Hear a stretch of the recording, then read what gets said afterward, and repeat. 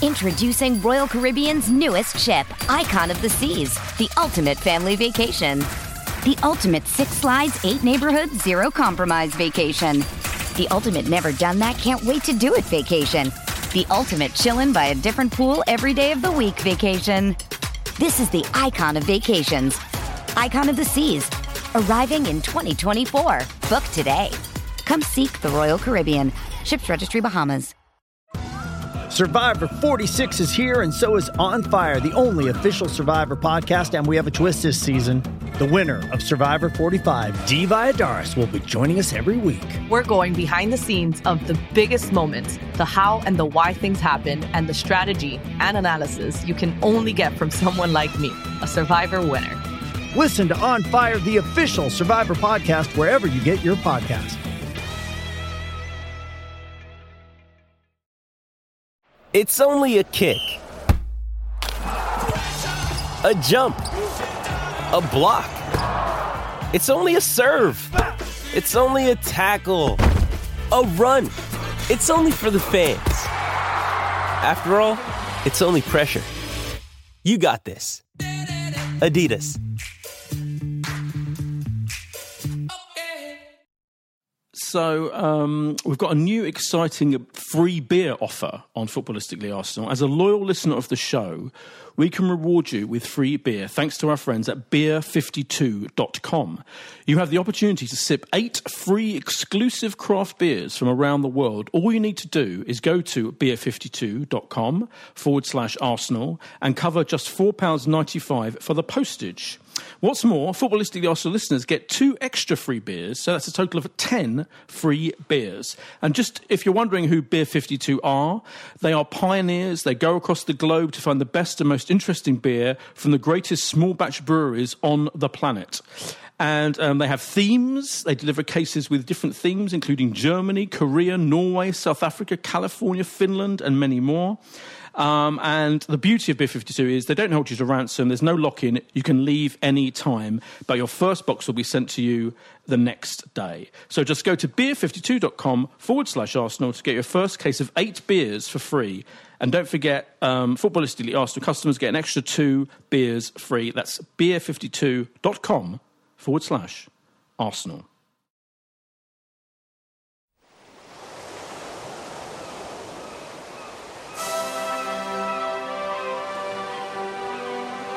Hello and welcome to Footballistically Arsenal, the first podcast of the 2020s. It's a new decade, Josh. It's a new year. Yeah. We've had 4 matches in the last time since we were on air. Yeah. Is it air? I don't know. Since the last podcast. Sure. And you're wearing a trendy T-shirt with a little spaceman on it. I am. We can take a group photo of us and our wonderful guest tonight, and then people will see. You're not wearing Supreme, which is such a rarity. I'm not. No. Is this a 2020 thing? No, not at all. Just happened to not be wearing it today. Yeah, it's just one day off a month. Actually, the jacket is. Yeah, of course. To be fair, yeah. You are. Most people would look and think you're sponsored by Supreme. You're not. You just like them. I just like them. Yeah. Every now and then I get something vaguely free, but yeah, rarely. Anyway, more importantly, Matt Mason is back after a long absence. Welcome, Hello. Matt. Thank you. Journalist. Yeah. Father of 2. Correct. I'm saying that Matt's social media account, Instagram. Are you just Matt Mason? Is that right if I say this? Yeah. Just because you have the cutest pictures of your Arsenal supporting sons, I think, on social media. They're Mason like, _. There you go. They are like, honestly, it's like just these cute kids wearing. You're forcing them to wear Arsenal. How old are they now? 3 and 7, and I had to move very quickly because my wife is a Spurs fan. Oh God! And so they were indoctrinated at an early age. You've done a great job. Thank you. I have to say. And yes, they just seem firmly locked in now. Good. They're firmly locked in. Excellent. And we're joined by Laith, who is again also a journalist, a proper football journalist. Yeah. Arsenal obsessed football journalist. Yes. What are you up to at this very moment now? Yeah, I'm doing the rounds. I'm the Arsenal correspondent for Varvel at the moment, a very excellent website that I write on all things on the club, basically. Right. And Gooner Fanzine TV and Gooner Fanzine, basically. So Gooner Fanzine TV, I'm saying I'm trying to put this gently, Josh, because we know Robbie of Arsenal fans. I'm saying it's possibly a slightly less extreme and, demented version YouTube fan TV. I mean, people get. We've just talked to this in the last podcast. We're furious about Arsenal fan TV. We love Robbie and everything. He's a great guy, but they do have a lot of quiet extremist voices, don't they? I mean, I think Demented's too strong. All right, I'll take back Demented. Okay. A lot of quite eccentrically angry, furious people, whereas this is you think it's slightly more... How do you pitch it, Leith? How do you pitch Gooner? Well, basically, we're Arsenal's a broad church and there's a platform for everyone, but if you have a monopoly, sometimes the same voices get heard, and we're just trying to provide a platform for more reasoned, measured, vaguely intelligent debate about the Arsenal, basically. We do a podcast every Monday night. We do I tap up my contacts book. We've interviewed Alan Smith, Lee Dixon. Obviously, being a journalist, we've got Press Box Insights. I was doing a Press Box last night as well. We have vaguely irreverent stuff as well. It's just something that if what's out there at the moment isn't your cup of tea, or you're just not interested in it, then come to us, because we're obviously part of the Gooner. We've been going 33 years now, basically, and I have to go for a lot longer as well. And this is the Gooner fans has been going for 33 years. Yeah, how are sales these days with the Gooner? I'm just intrigued. In this day, nowhere near what they were. But we're trying to build them up again. I'm not saying take them out. I used to buy it a lot, and probably don't so much anymore. That's really once interesting. or twice a year, maybe. I can treat this as a focus group, basically. But what we're looking to do is obviously ramp it up again. Some of the sales back in the day were absolutely phenomenal. Yeah. And I don't know if people know much about the Gooner anymore. We're always used to be the number one voice of Arsenal fans, where you'd go to get an opinion that would either underline your own, reinforce it, or you'd have some sort of debate about it. And we seem to have lost our way slightly in terms of certainly social media presence. Kevin Witcher's obviously the editor at the moment, and he's doing a sterling job, basically. But we're looking to build up our social media presence again. We've got nearly 50,000 followers on Twitter. I remember the buying it when it first started. Yeah. I bought it quite religiously, when I was like, 20 something. Yeah. And I'm 1-0 down, 2-up. I love 1-0 down, which was brilliant, wasn't it? Which, Amy Lawrence started, I think, didn't she? Yeah, she wrote for the Gooner as well, obviously. Yeah. And I bought all of them, basically. Every time a new fanzine came along. But I guess now, in a way, podcasts are, and social media are the printed fanzine of our time, aren't they? So it's hard to maintain that level. You're never going to have all printed. All the magazines I work for are in a steady state of decline, frankly. But Matt's been there. But printed media is obviously at the very best in a state of kind of stasis, isn't it? Yeah, you're absolutely right, Boyd. I mean, I've come from a newspaper background. Yeah. I love print. I love magazines. I love anything with the printed word, basically. And no one buys print anymore. I used to do sort of an unofficial intern scheme on the papers I was on before, and we'd get all these youngsters in. I'd make them jump through hoops to get onto the paper, basically. But once they were there, I'd meet them at a door, and my first question would be, "Do you buy a newspaper?" And it was almost like you could see the sort of internal monologue. It's like none of them ever bought a newspaper, but they're thinking, right, I'm doing internship here. I can't lie and say I've bought the paper when I don't, but I can't say I don't read a paper when I'm doing work experience at a paper, basically. So the way we're looking to build up the Gooner again is if you look at the sort of vinyl example, it's slumped so massively. Everyone loves vinyl. No one bought it. It's getting a bit of a resurgence because it is almost a niche thing. It's a cult thing, but it's becoming more into the mainstream again. And that's what I want with the print, certainly with the Gooner, basically. We want it to be something you look forward to buying again. Premium. A premium product without the premium price, basically. I mean, that makes sense because, premium, I think, is the way to go generally, isn't it? Yeah, print media. Yeah, absolutely. I mean, we've got incredible writers on there as well. We've signed up Lee Dixon as a columnist. Great. Other sort of columnists that are going to be announced over the next weeks and months as well. There's just really, really good writers. I'd love to have Boyd on as well. Trying to get you a gig here, Boyd. Huh? Trying to get you a gig. I mean, I'm a busy man. We can offer chips and Savaloy the Chippy on Avenel Road if you want. Thanks. Thank you. Do you ever buy a fan? Did you buy a fanzine? Do you know what I did when I first started going to games, kind of on my own in my late teens? It was part. I felt it helped me feel part. Yeah. It gave me an identity. It helped me feel part. Oh, I'm a proper fan if I buy a fanzine, and that was my route in. And then it. You open them up and they entertained you. So I was the same Gooner and 1-0 down, 2-1 up. Yeah, and that's what I want to bring back. You're absolutely right. I mean, a lot of people I know did that as well. I did that. Everyone here, by the sounds of it, did it as well. And that's what I want to bring back. I want people to go to a game and go, do you know what? I need the Gooner. I need the match programme. I need to buy a newspaper, whatever. Yeah, we'll never get back to the heyday. But at the same time, if people are buying half and half scoff, surely they can fork out for the Gooner. Let's not. But don't get me started. Let's not use that as an example. Anyway, more importantly, we're fully in the Arteta era now. I feel like I've got a point of order to it. Is this the first time you and I have ever done a podcast and we're both backing the manager? Maybe it's like if we go back to 2013 because you were so immature when Emery first started at the club. Yeah, even when he was doing quite well to start with. This is an exciting day. We're both backing the manager. Let's mark that. It is exciting. It is exciting. I mean, I'm completely 100% convert to the Arteta cause. I mean, I feel like... I was in during the press conference, halfway through the press conference, frankly, and, all my doubts kind of melted away. Certainly, by the time, we beat Man United, everything that he seemed to be saying he was going to do in that press conference had already come true. He'd already improved every single player, as far as I can make out, by about 100%, if not more. Some players more.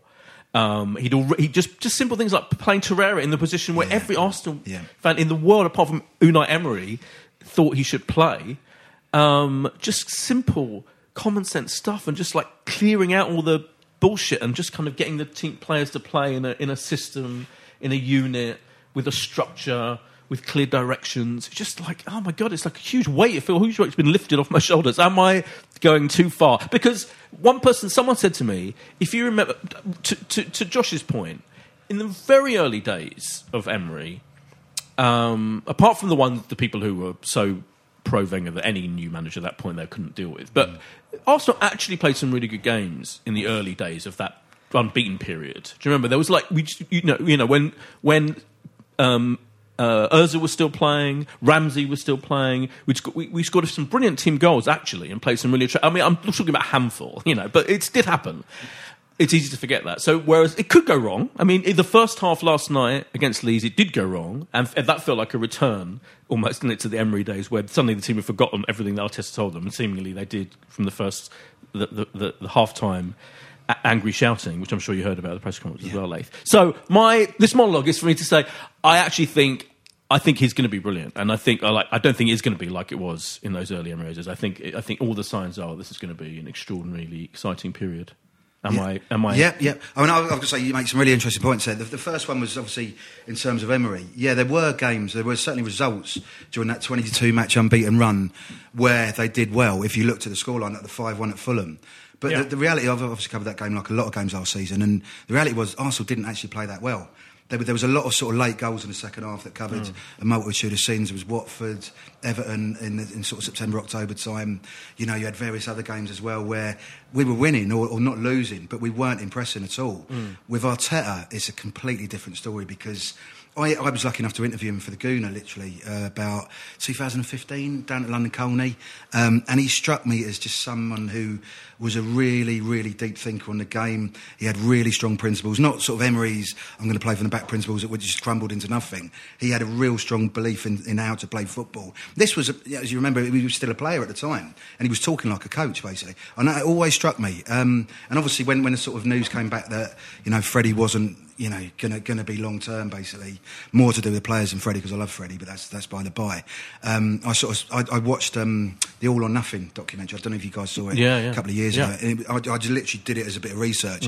Obviously, I'm telling people that, and I'm just watching football, basically, so it's not really research, but it really was. I sat down and watched every episode, and do you remember when we lost twice to Man City in the space of 4 days during the Beast from the East? Double 3-0. Yeah, absolutely. Yeah. That was dreadful. That was probably the worst cup final that I've seen and been at an Arsenal, basically. Yeah, and I've been watching them nearly 40 years. But there was a really good bit in the documentary, basically. They're having a meal in a restaurant in Manchester, 200 miles north. We played Chelsea in the semi-final, second leg.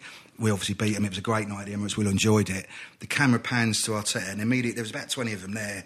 Steve Round and others as well. And he just literally, locks eyes with Arteta and goes, "You're going to write me a dossier on Arsenal," basically. And it was like the room stopped because of the respect that Arteta had. Obviously, he's an ex-Arsenal man, but at the same time, the fact Pep Guardiola was making a point of singling out Arteta to write that report showed how highly he thought of him, basically. And nothing that Arteta's done since has changed that, basically. And you're right, absolutely. The way they played against Man United and Chelsea for long spells as well was so refreshing. Yeah, because I guess the Chelsea obviously result was I feel that was so gutting because we played so well, and there was a mistake by Mustafi. How many times have we been there?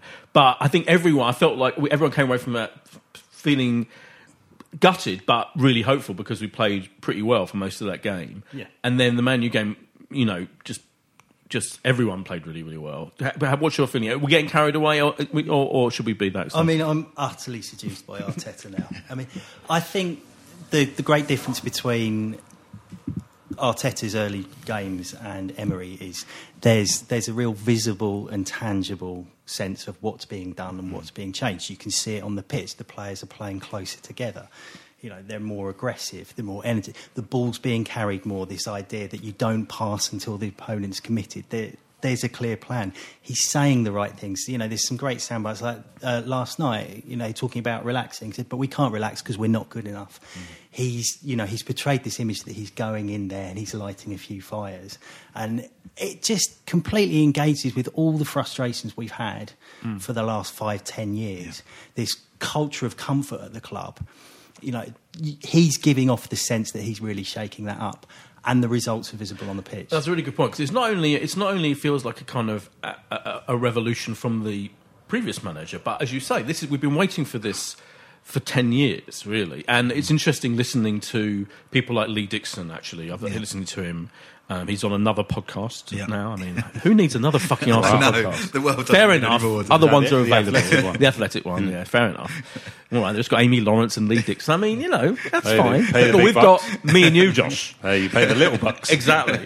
But I was listening to him on that, and I was listening to Martin Keown, and they were making very pertinent references to the fact that this is new. The players being drilled like this is new from the Wenger era, and you know, I think it's so interesting. And the player interviews now, like Luiz, is extraordinary, isn't it? I mean, that post-match interview was after the Man U game. Yep. Was such an interesting insight. It was like, basically, it's like, you know, we have been we have not understood what the fuck we're supposed to do for like 18 months. You know, for him, new to the club. And it just you think, oh my God, what a difference. It shouldn't make that much difference, because people always say players should be able to perform, shouldn't they? You shouldn't. But actually, when it comes down to it, it's all about world-class coaching, isn't it? And world-class and just having the intelligence, like the emotional intelligence and the eloquence to communicate what you want the players to do. And clearly Emery didn't have that. And you know, and it's like a miracle that we've got. There's a great feeling. I was going home from the M last night with Benji, who occasionally comes on this podcast, and we were saying is the biggest testament of the fact there's such positivity around the club that I sort of went there last night assuming there'd be about 10,000-15,000 empty seats. I don't know why, I just got used to it, right? Cup game, it's on BBC One. BBC One. Prime time. I'm thinking they'll just be... Because that's what we've now got used to over the last couple of years. And it really wasn't. I certainly downstairs, I mean, of course, Leeds had 8,500 fans. You know, it's going to feel busy. But there was a great atmosphere as well. It was louder. I mean, there was such positivity. And that's what Arteta's brought in a couple of games. Yeah. The enthusiasm is back. I think there probably were a lot of fans last night.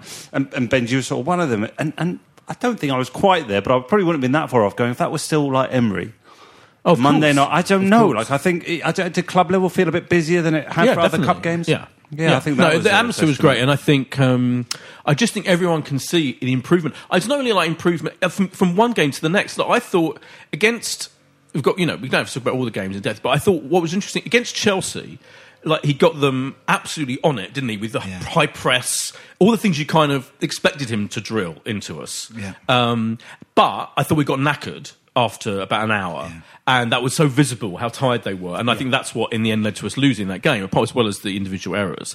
But then I thought against Man U, it was so interesting. Like, I thought, because they weren't quite as on it in terms of that press as they were, and they were kind of slightly more relaxed about it. Like, they held off a little bit, and there were times where they would just pass it about fairly aimlessly, clearly conserving energy, which you see Man City do as well. And I just thought he's even getting already getting them, drilling into them improvement game upon game.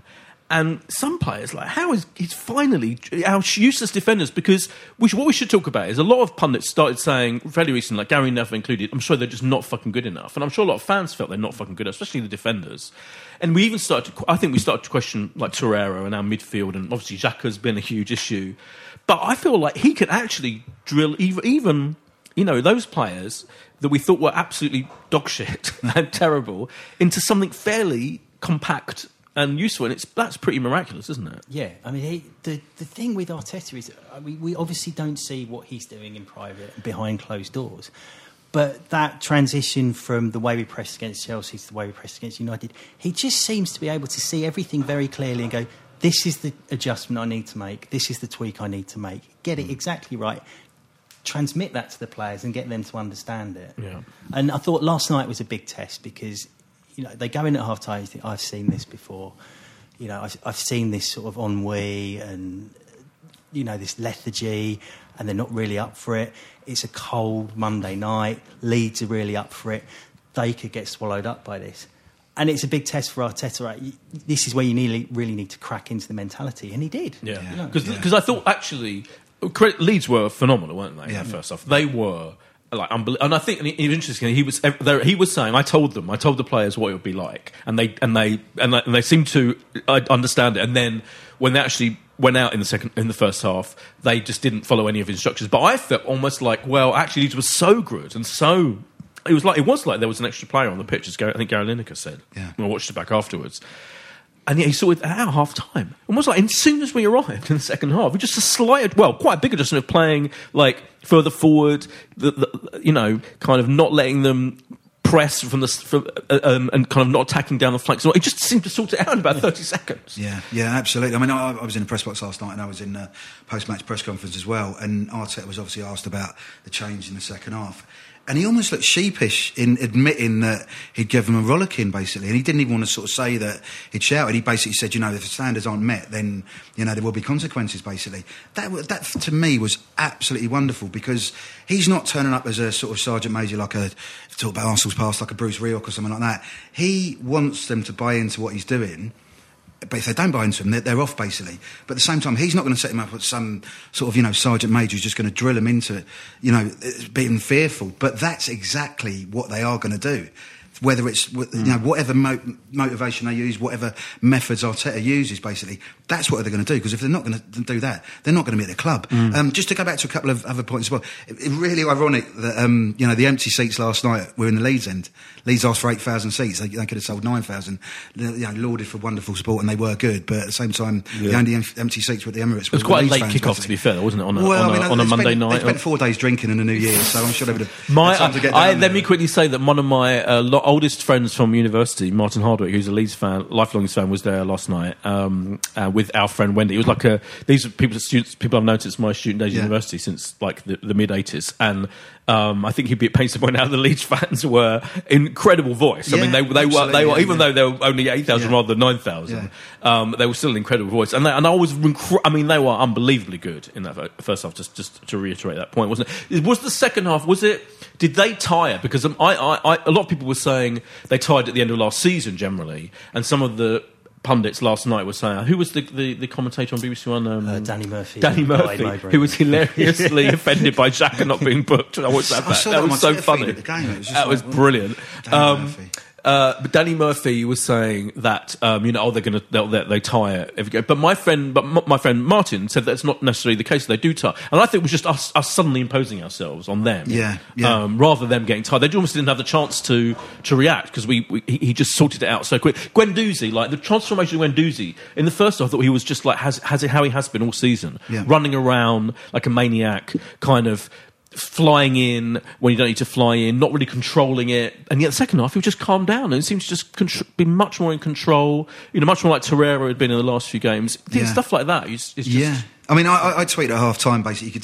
I took two things from that first half performance. One, that Leeds deserve to be back in the Premier League, and they will be next season. Yeah. And two was the fact that Arsenal were far more durable. They didn't play well at all. Leeds completely overwhelmed them in terms of their pressing, the high press, the way they moved the ball, the way they were more compact. Arsenal started on the back foot. It wasn't as much because they played badly, it was because Leeds played really well. Yeah. And at half-time, Arteta obviously changed things around, just demanded what he demanded of them, and Arsenal came out second half and showed that they were absolutely fantastic. Just a point on Bielsa, he was in the press conference afterwards as well. I really like him, or I like the idea of Bielsa. Yeah. He obviously did really well at Chile, sort of, laid the foundations for two Copa Americas. He's obviously done well at Marseille and Lille as well, but he was at Argentina in 2002. And I actually remember having a conversation with a Mexican guy. I went to the World Cup in Japan in 2002 for the whole month or so of England game over there. I remember having a conversation about how well he did for Club America, which is a Mexican side in Mexico City, in 1996. So he's been around a very long time.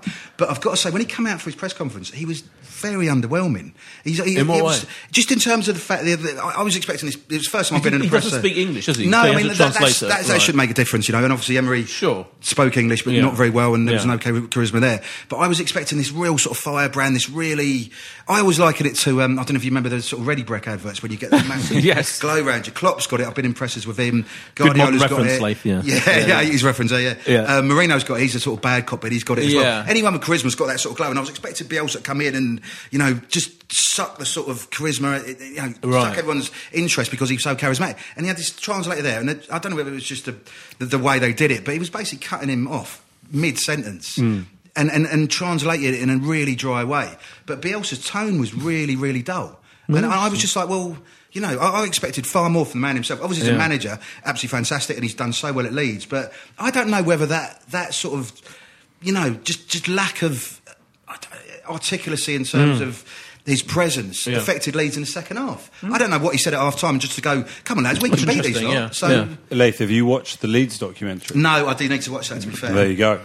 Was he really... You're obviously, you know, an Amazon, you know, football watcher, because you've gone for the City documentary. You're all about the glory. Yeah, absolutely. Next year, we're going to get the Spurs. What did they call All or Nothing. I don't know what Leeds one was called. But All or Nothing is... Take us home. It's like a series, isn't it? Yeah, All or Nothing is... It's about last year's attempt to get to the Premier League. Yeah, the Spurs one's going to be Nothing or Nothing, In your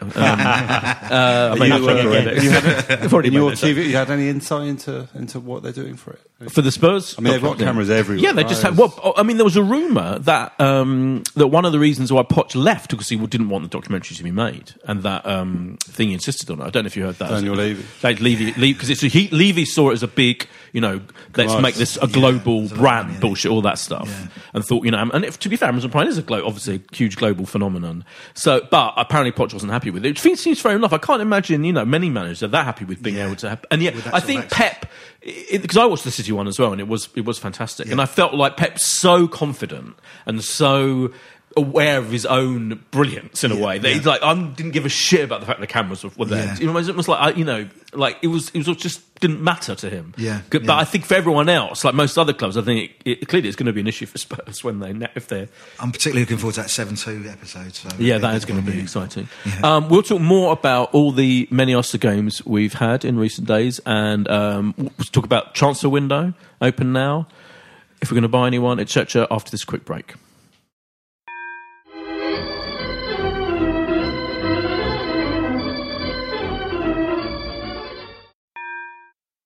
Hello and welcome to Seeing Red, a true crime podcast brought to you by me, Mark, and my co-host Bethan.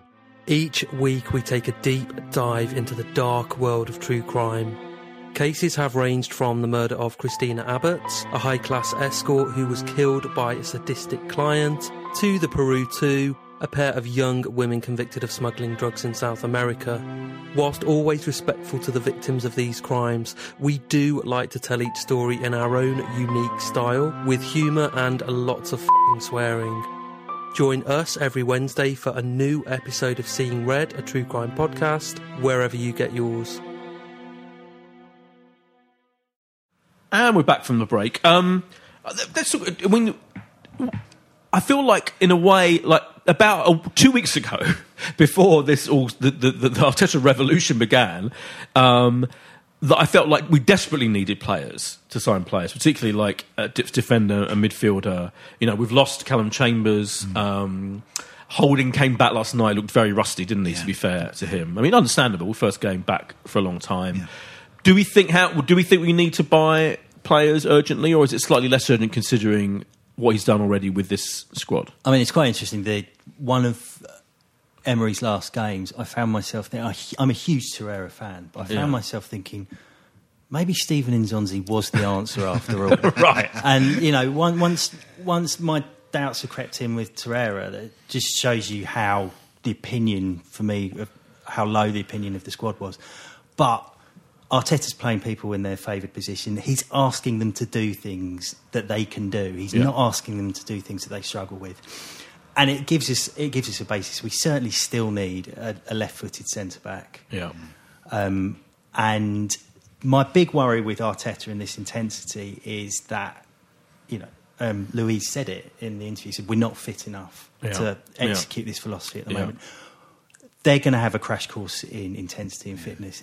Are they going to pay for this in the spring with injuries and tired legs? And at that point, are we going to remember just how thin this squad is? Because that's a good point. Because already, rotating a little bit last night, and that was a pretty full strength team, wasn't it? I mean, apart from Aubameyang being unwell or whatever, he deserved a little break. I mean, that's fine. It felt like already, like the one or two positions. I mean, obviously playing Socrates as a fullback was interesting. I mean, just about pulled it off, particularly in the second half. But it is already when you're not picking your best 11 players, I think, or you already feel like there could be games where we, I don't know, not fall apart necessarily, but where we do get beaten. I'm sure there'll be times where we think, oh yeah, we really do need reinforcing, don't we? So what's the word? Do you think like we are going to, because the club acknowledge the fact that we do need to buy players, and do you think they're going to give him the money to do that? I think if a player became available that was not going to break the bank, then they would sign him. But they've been saying that every window for a long time, basically. Just to talk about David Luiz for a sec.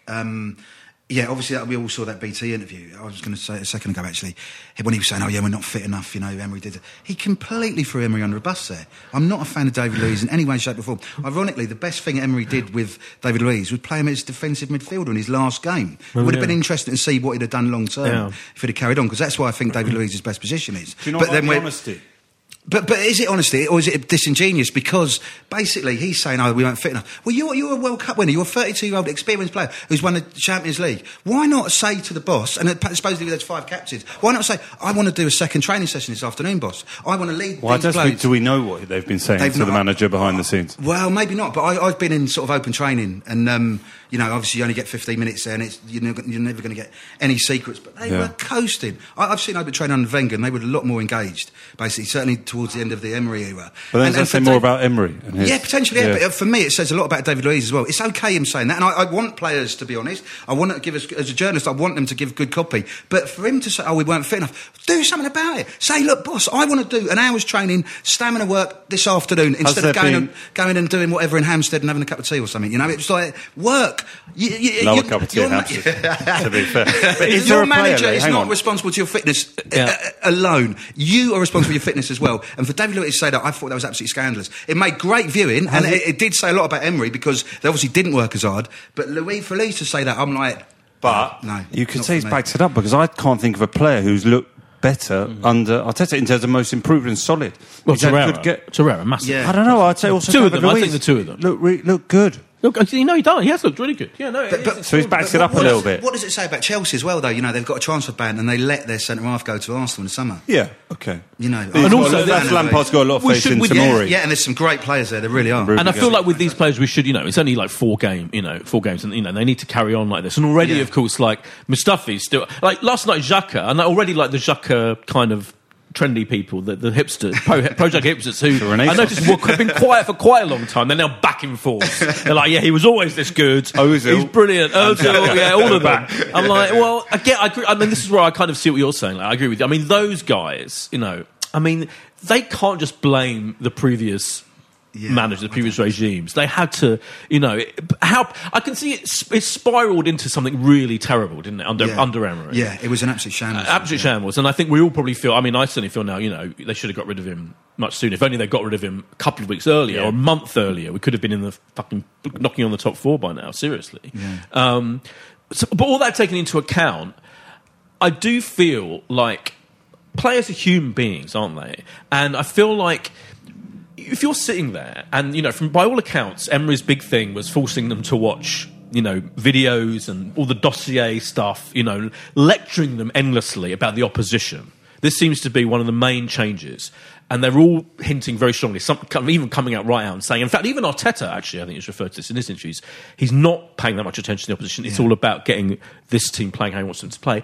Just that thing is a big thing, isn't it? If you're a player, like, why are we spending so much time? It went from no preparation under Wenger to boring, tedious over preparation under Emery, and now we're in a. I feel like we've come out of both of those into a sensible situation. And I feel if you're a player being constantly lectured to by a rather odd, ineloquent manager, I'm talking about Emery here, then I kind of think almost fair enough that you're not going to play your best and not going to do. Do you know what I mean? It feels like a thing that you can understand, is what I'm saying. Yeah, I mean, I don't know what Emery did in that PowerPoint presentation to the Cronkies in May 2018. I don't know what he said. I don't know how he came across. I don't know how they gave him the job on the basis of his eloquence and articulacy, because there was none that I saw. I was probably in 95% of his press conferences last season. Oh, it must have been exhausting. It was dreadful. I used to start. I obviously write shorthand, and I used to write the shorthand. And you'd read it back, and it'd just be going off into random tangents and cul-de-sacs and dead ends, and you're like, I just used a dictaphone in the end, because he didn't actually make sense. And if he's not making sense to journalists, how's he going to make sense to players as well? And what really got me, to get to my main point about Emery, he was lauded about being an organisational guru and a real eye to detail. There was none of that in his teams. No. I never saw any evidence of him being organised in terms of providing all these dossiers. I think probably he knew what he was getting at, but I don't think the players. But the players, he gave a very long interview to Gillian Balaguer, didn't he? Yeah. Did you Yeah, and he was very quite magnanimous. nice to see in a way, refreshing. I mean, I feel sorry for him, because I think, he was. I mean, don't get me wrong, he was a dignified man. He was a real gentleman. He was just the wrong man at the wrong club at the wrong time. But who did he say was the only player that didn't come and say goodbye? Was it Torreira? Torreira. I mean, again, I thought his treatment of Torreira was so infuriating. Like that. What possesses? I thought I want to be a fly. What possesses someone like an intelligent? He's a fucking. He won a lot of stuff. He's not a complete moron. I know some people think he was a complete moron, but what possessed him to play Torreira out of position and then pick Guendouzi week in, week out over him when we've seen what he's capable of? I used to watch things like that happening, and I just think, well, the truth is I'm just a punter, and multi-millionaire football coaches who've won 3 UEFA Cups know a lot more than me. But actually looking at what Arteta has done, it's like, okay, Xhaka can't take the ball on the half turn. We won't ask him to do that. Right, He's much more comfortable on the left. We'll make him drop into the left. Yeah. And it's like, these are really... What Arteta's done isn't a stroke of genius. Yeah. It's just like, it's just doing the sensible thing that we could all see. Yeah, absolutely. Because sometimes I think that managers, particularly...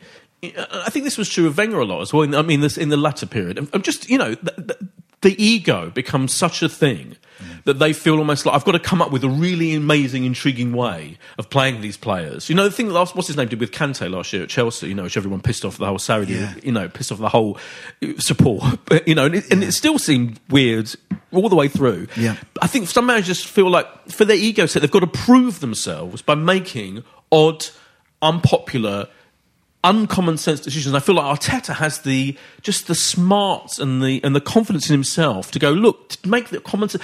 For me, picking your best players is now happening, particularly with the attack. Ozil, Pepe, Lacazette, Aubameyang.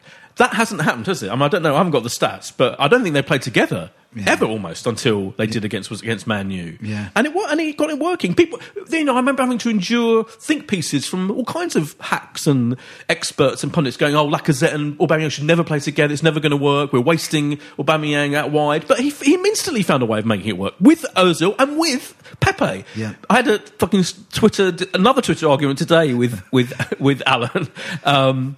About Pepe, still not convinced, still thinks he's technically, but I feel like against Man United, that single game, he was great. Yeah. He's proved already he is a really good player. Yeah. He may not be massively consistent, he's not being entirely consistent yet. People will take the ball off him because he's constantly dribbling and attacking players, but he's proven he can do it, isn't he? That potentially. Yeah, yeah. I really like your point about, the best players and the amount they lose the ball, because Pepe reminds me of Arshavin and to an extent Bergkamp before them, in that they play on the edge.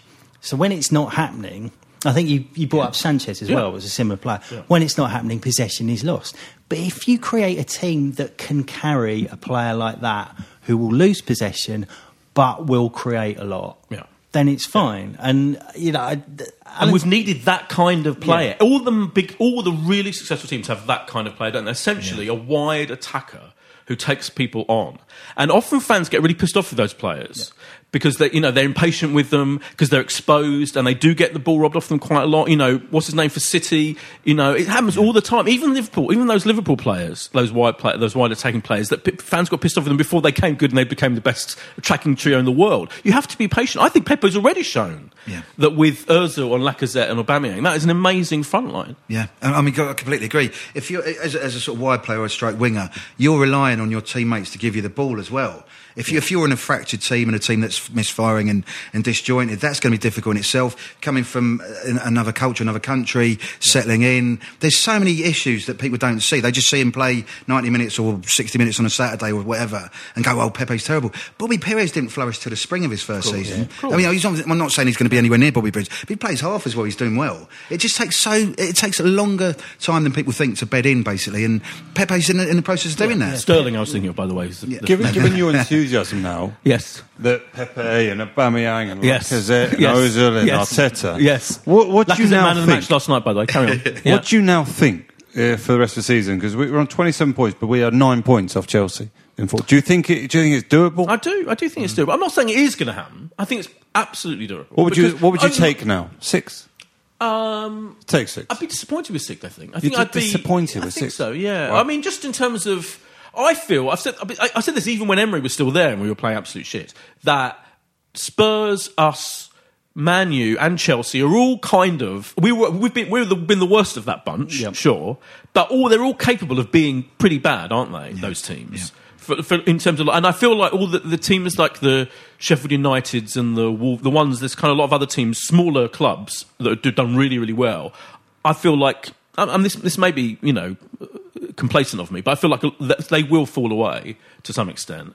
So I just feel it's there. I mean, I think, I just think it's entirely possible. And if you look at our fixtures, actually, I saw someone tweet today. I meant to favourite it, but I forgot. Someone posted a series of results that would make sense for us to be fourth in a few weeks' time. I'm not saying that's going to happen. I mean, it could all, who knows? But sixth, I think, fifth, I'd be all right with. I think, but sixth would feel. I think it's such a concertinaed league at the moment. Yeah, it's concertinaed. That's the word. That a run of results and suddenly we're back in it, which is what happened to Spurs, effectively. And I think we've got a little thing that might help us in that we have been the worst of that bunch and our confidence has been the lowest. And I think Pepe is this in microcosm, is that I think Pepe will flourish. As you say, he's come into a new league. I remember about 20 years ago, I did an interview with Bergkamp and he said some really interesting things about confidence. He said that when you're not confident, when you're not in the zone, particularly as a forward, everything takes an extra second and everything breaks down. And sometimes I looked at Pepe in those early games and it wasn't the flow, the fluidity wasn't there because he was just taking that extra second, everything breaks down. I think he will flourish. I think the players can now see with Arteta, he will improve us. Yeah. And we have got these results and our confidence is coming back. And I think that confidence, when you look at that run of fixtures, I know what you're talking about. I just think a confident team gets, it's possible to get a run of 7 wins from 9 games and suddenly we're back in. Actual mental strength, which we haven't had for 10 years. It seems to be, Mental strength, confidence. It's not just about other teams might be waiting for players to come back. But I think we've got that little extra thing that we haven't had all season that will come back under Arteta. I completely agree with everything you say there. But just to go back a step, you interviewed Bergkamp. I need to know more about that. What was he like? He was fantastic. If you want to talk about football, he will talk about it all day with you. And there's a picture on my fridge which is him explaining to me that you pull your marker. It's like the clutch. You find a biting point where the marker's like, do I go with him? Or do I let someone else take him if you come that deep? Okay. And he said, at that moment, you've got him. And I spent the next 10 years of Sunday League football doing that. Fair play. Very, very dry and very funny man as well. Really? Yeah. Fantastic. Yeah, legend. Yeah. I'm also kind of really positive and interesting that, a couple of weeks ago, Aubameyang felt like Aubameyang was going to leave, probably. Not in this transfer window, but you'd think at the end of the season. I think such is the Arteta effect. Josh is looking at me like I'm I'm just mad. about sure because there was that comment on social media from his brother? Yeah. Which was... Yeah. But you can't forget, as much as Aubameyang looks happy and we're getting a bit better, He is comfortably our best player. You know, people say we're roughly a slightly better than mid-table Premier League team with an outstanding striker that potentially could take us a little bit higher. 18 months left on his deal. It feels a bit like the Sanchez and Ozil situation. You've got Lacazette, you've got Aubameyang. I don't know. It feels like the club would probably have to accept one of them's going. And you don't know how strong Aubameyang will be on wanting to leave and play Champions League football, because he's probably not getting it. Those programme notes last night, everyone was like, like that. He stopped short of saying, I'm staying. For sure. For sure. You would, wouldn't you? Wouldn't he be mad to... I feel like it would be weird and ludicrous for our best player to kind of... to not be interested in other options, you know, right now. He's got to finish where... You know, who can blame him, really? I said this on Twitter recently. I was like, everyone's going, if he wants out, just get rid of him now. I'm like, no. But also, the club are going to have to take a decision. So if it becomes... they're not going to let him run down his contract. If they cannot agree a deal, he's going to have to go for money. Yeah, absolutely. In the summer. Not now. No, I don't think that. It's all going to be about if we get into the Champions League. If we get, I posited the scenario. You think we are? No, I didn't say that. I said we could. It's entirely possible. Could win the Europa League. Okay. We could win the Europa League. You know, blah blah blah. We could get if we got in the Champions League, and if we go on a fairly decent run, which is entirely from here, it would be a hell of a run. I know, but it's happened. Got 18 games to go. It's a lot of games. 17. Even in the late, we do go on good. We're capable of going on a good run. I think, particularly now. So I think it is feasible. I think it's possible that that he could stay. But the bigger picture is, I think that I trust Arteta to find, even if Aubameyang left, I would have been devastated. But I think now he could probably find someone. Martinelli, even, for example, I thought was fucking brilliant. He's so exciting. Again, brilliant when he came on last night. So confident and skillful, and he's going to score goals. I kind of think, actually, much as we love Aubameyang, I could cope just about with him going, because we've got him in reserve. Given our financial state, I think if you get offered 50 million for a 31-year-old, I think you have to take absolutely, it as well. That's the reality. Completely agree. I mean, the key word last night in his programme notes was, he said he was committed to Arsenal. Well, you're committed, but you're not signing a deal. You sign that deal in the summer, or you leave, basically. Oh, yeah, but it'd be weird for him to sign it now, though, wouldn't it? It'd be like... Why not buy into the Arteta sort of effect? Too early. It's too early. No, maybe I'm sort of coming for the view of, you should be crawling over broken glass on your hands and knees to play for the Arsenal. I know. I mean, he's 30 years old. The flip side of that is, he's 30, 31. If we got an offer of 40, 50 million in the summer for a year played off to his contract, even half that potentially, then it's down to him whether he wants to sign it. And just talking about sort of players who potentially were going to leave 6 weeks ago, Xhaka was sort of being scouted by or looked at by Hertha Berlin. They're 13th in the Bundesliga. That has just died a death now. And that was he was practically off, wasn't he? When he was like, I'm going to leave Arsenal. I'm going to go and play in mid-table in the Bundesliga. Incredible. Now it's like, I want to stay with Arteta. Things can change. We've been through this before, so people forget. Like, I remember when, for about 3 or 4 years in a row, like Theo was going to go every single season. And there were certain players you always think are about to go. So often they don't end up going, and things change massively. And I think the mood in the club, has been lifted so much that nothing is for certain. Josh, absolutely, it was just so positive. Genuinely, the atmosphere last night for rewind a few months. For cup fixtures this season, it just hasn't been like that, and it is great, and it feels fantastic. I'm sort of frustrated. My mates and I discussed, we're going to go to Crystal Palace. And obviously, the tickets came on sale at a point where morale was a little bit low. We're like, no, we'll leave that one. So now I'm like frustrated. I'm like, we should be going. I want to go again, and I'm like the one sort of, organising, our trips for February and March, because it feels like you want to be on this bandwagon. Before we look at the prediction of the next game, I want to ask this question, because this is I kind of alluded to a bit in the first half, but right at the beginning of the season, in the we won the window period, because we were excited that we signed Pepe, let's face it, and Martinelli to some extent, and Luis. I was never excited about and the kid who's going to come next season, all of that. Absolutely. But we were, I think it's fair to say, most fans thought we had I felt we had our best squad for years, and then under the Emery disastrous downward spiral, you end up thinking, was I mad for that? And then going over going, these players are terrible, your squad's terrible, you're not good enough, you're on mid-table team. Now I think, actually, those of us who thought it was our best squad for ages, maybe we were right all along. And absolutely. It's so, because I look at Martinelli on the bench, I look at the fact that we've got Tierney and Bellerin and Chambers injured. Imagine if those players in the squad fit. Yeah. You know, and we've got, what's his name coming back? Spanish dude who's on the bench. Ceballos. I bet Arteta could get Ceballos to play really well. Do you know what I mean? Yeah. So I feel like actually we weren't going mad at all. It was actually the coaching that was driving us mad. Yeah, absolutely. I mean, if you remember the Burnley game in August, like everyone was raving about Spurs, myself included, and it was like, we're going to have a great season. That terrible 3-1 performance against Liverpool, if not the result, the week after, just completely blew everything away. And, you know, obviously with Wenger, going back to Wenger, 10 years people argued about whether he was the right man for the job. In the space of 6 weeks, from that Burnley game to Sheffield United away when we lost 1-0 in the worst possible performance, which included 2-2 at Watford as well.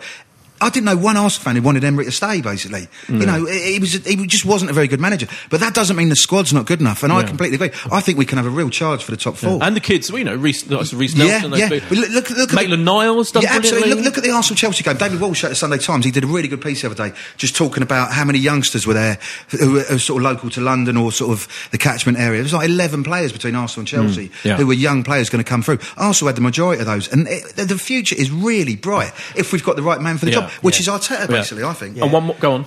Just very quickly on the youngsters, I think Willock is the biggest example of this. I think we've got youngsters where we don't actually know what their best role is yet, and at that point, you want them under really good hands. But I'm so relieved. Well, it's interesting to say that because it's almost like they're so adaptable, these players. Like, you know, half of them can play in midfield and defence and wherever. That's become almost a stick to beat them with by some fans. I want to mention Dermot. I went to the games over Christmas with Dermot, and he was saying he was very angry about some of the comments on this podcast. People not giving the young players, particularly, people get enough time, like expecting them to be miraculously consistent miracle workers, even though they are being played in different positions. Half of them, as you say, Willock, sometimes is in a nurse position, sometimes is out wide, etc. I think we should get behind. I do feel like, without wanting to sound like a lame, cliche twat. It's right, isn't it? You can't expect those 18, 19-year-olds to be amazing. And they're actually playing kind of out of their skin already. Most of them. Look at Maitland-Niles. He's had an arm around his shoulder. Literally, at the end of that the Man U game. That was a very pet move, wasn't it, to have that big chat with him that he had. But he was, he had gone from the point where he's giving interviews saying, I don't want to play at fullback, to suddenly being transformed in that role. Because, again, I think he's had a little bit of responsibility taken off him. He's had it clearly explained, this is what I want you to do, and I really believe you can do this. And something he believes he can do. Absolutely. Going back to the Watford game, I mean, people going, you had a terrible game against Deulofeu and Watford in general, basically. But they were doubling up on him every time. He was getting no support down the flank. He was hung out to dry, and everyone's going, Maitland-Niles is terrible. He's got the right manager in Arteta. He's got a sort of assistant there in Lundberg who knows the youngsters as well. The future is so bright now. Is it weird that Freddie's in the stand and not on the bench, or is that as long as he's around the training pitch and all the rest of it, I think that's good enough, basically. Yeah, that's interesting. Right, we should wrap up, and we've got I'd be surprised if Freddie's there next season. Really? From what I understand. Oh, really? Yeah. Just in terms of if someone big comes in and offers a manager's job. I think in terms of being disgruntled, he wants to be a manager. Yeah. Right.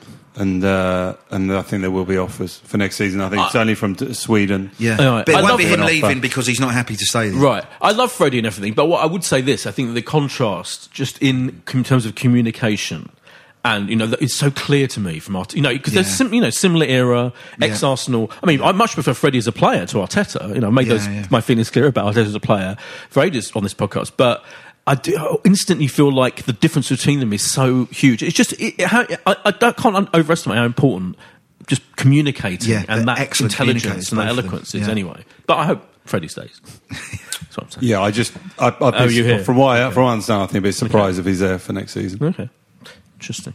Palace Arsenal 12:30 Saturday the 11th of January. HD for you boys? Oh, super HD. It's a classic Saturday lunchtime. BT Sport kickoff, 12-1 to finish in the top four. I just had a look for you, boy. 12-1. That's not bad. If you want to put your supreme budget for January and February on it, I'll put a 20 on. With a sizable amount of 12-1. Put a jacket on that. Yeah, put a jacket on that. Yeah, that's fair. What do you think's going to happen in that game against Palace? Normally, I go to Selhurst Park with great reservations because it's the kind of game we mess up. The tight crowd there, good crowd there, get on us. Make us shaky, but there's no better time to play Palace than at the moment. I mean, I think Roy Hodgson said he'll struggle to get 11 contracted pros out on Saturday. Absolutely, yeah. And the momentum's with us. This confidence is flowing. I think is this the bit where we predict actual scores? It is, yes. I think we'll go and win 2-0. 2-0, Lath? Well, yeah, I've been in the away end a lot this season for away games, obviously, but I'll be in the press box on Saturday. I think Arsenal will win 3-1. I think we'll beat them. 2-0, that's a third clean sheet in a row. That'll be all right. The first time for about 50 years. Well, I mean, the back four is as good as I've seen it this season. Leno has been our best player all season. Yeah. What a shame he made that mistake. That was such a go. Of all the players, he has been a player this season. Until Arteta arrived, he was the only player I trusted. Yeah, completely agree. What's his name? Did well last night, didn't he? The reserve keeper. He kept, he saved about. If Leeds have had a decent striker, they should. Yeah, he's got really strong hands as a keeper. You can get to the ball, but you've got to keep it out. He did that really well yesterday. Josh, what's going to be the score? I think we will scrape to 2-1 victory and march to the top four. But I don't think we're going to get to the top four. I just think 9 points from 17 games left is too much to overturn. Oh, it's a lot. But let me make it quite clear. I'm not predicting we will come in the top four. I'm saying it's possible. Just in case people think I've completely lost it. Great. Have you given your prediction? Oh, yeah. 3-1. Yeah. I think it might be a very tight 1-0 I'm going to go for. Yeah, I think that's we've had a couple of clean sheets in the last month, which has been a joy, a rarity. Yeah, absolutely miraculous. Well, it's been lovely, isn't it, to be positive? It is positive. I admit the possibility. Ultimately, our new manager has 3 games. We're going to win 4 points, and we've beaten a championship. It's great to be at the Emirates, but it's just there's no toxicity anymore. There's always something. The away games, probably they'll still be singing. Probably the most toxicity. Now about Aston Fan TV. Yeah. Anyway, we'll draw a veil for that. Thank you so much to Laith and Matt Mason and Josh, and we'll be back next week, Monday? Wednesday. Oh, yeah, Wednesday. Wednesday. Crazy scenes. Bye. This is a Playback Media production. To listen to all our football podcasts, visit playbackmedia.co.uk. Sports Social Podcast Network. Hello, it is Ryan, and we could all use an extra bright spot in our day, couldn't we? Just to make up for things like sitting in traffic, doing the dishes, counting your steps, all the mundane stuff. That is why I'm such a big fan of Chumba Casino. Chumba Casino has all your favorite social casino-style games that you can play for free anytime, anywhere with daily bonuses. That should brighten your day a little. Actually, a lot. So sign up now at ChumbaCasino.com. That's ChumbaCasino.com. No purchase necessary. VGW Group. Void where prohibited by law. See terms and conditions. 18+.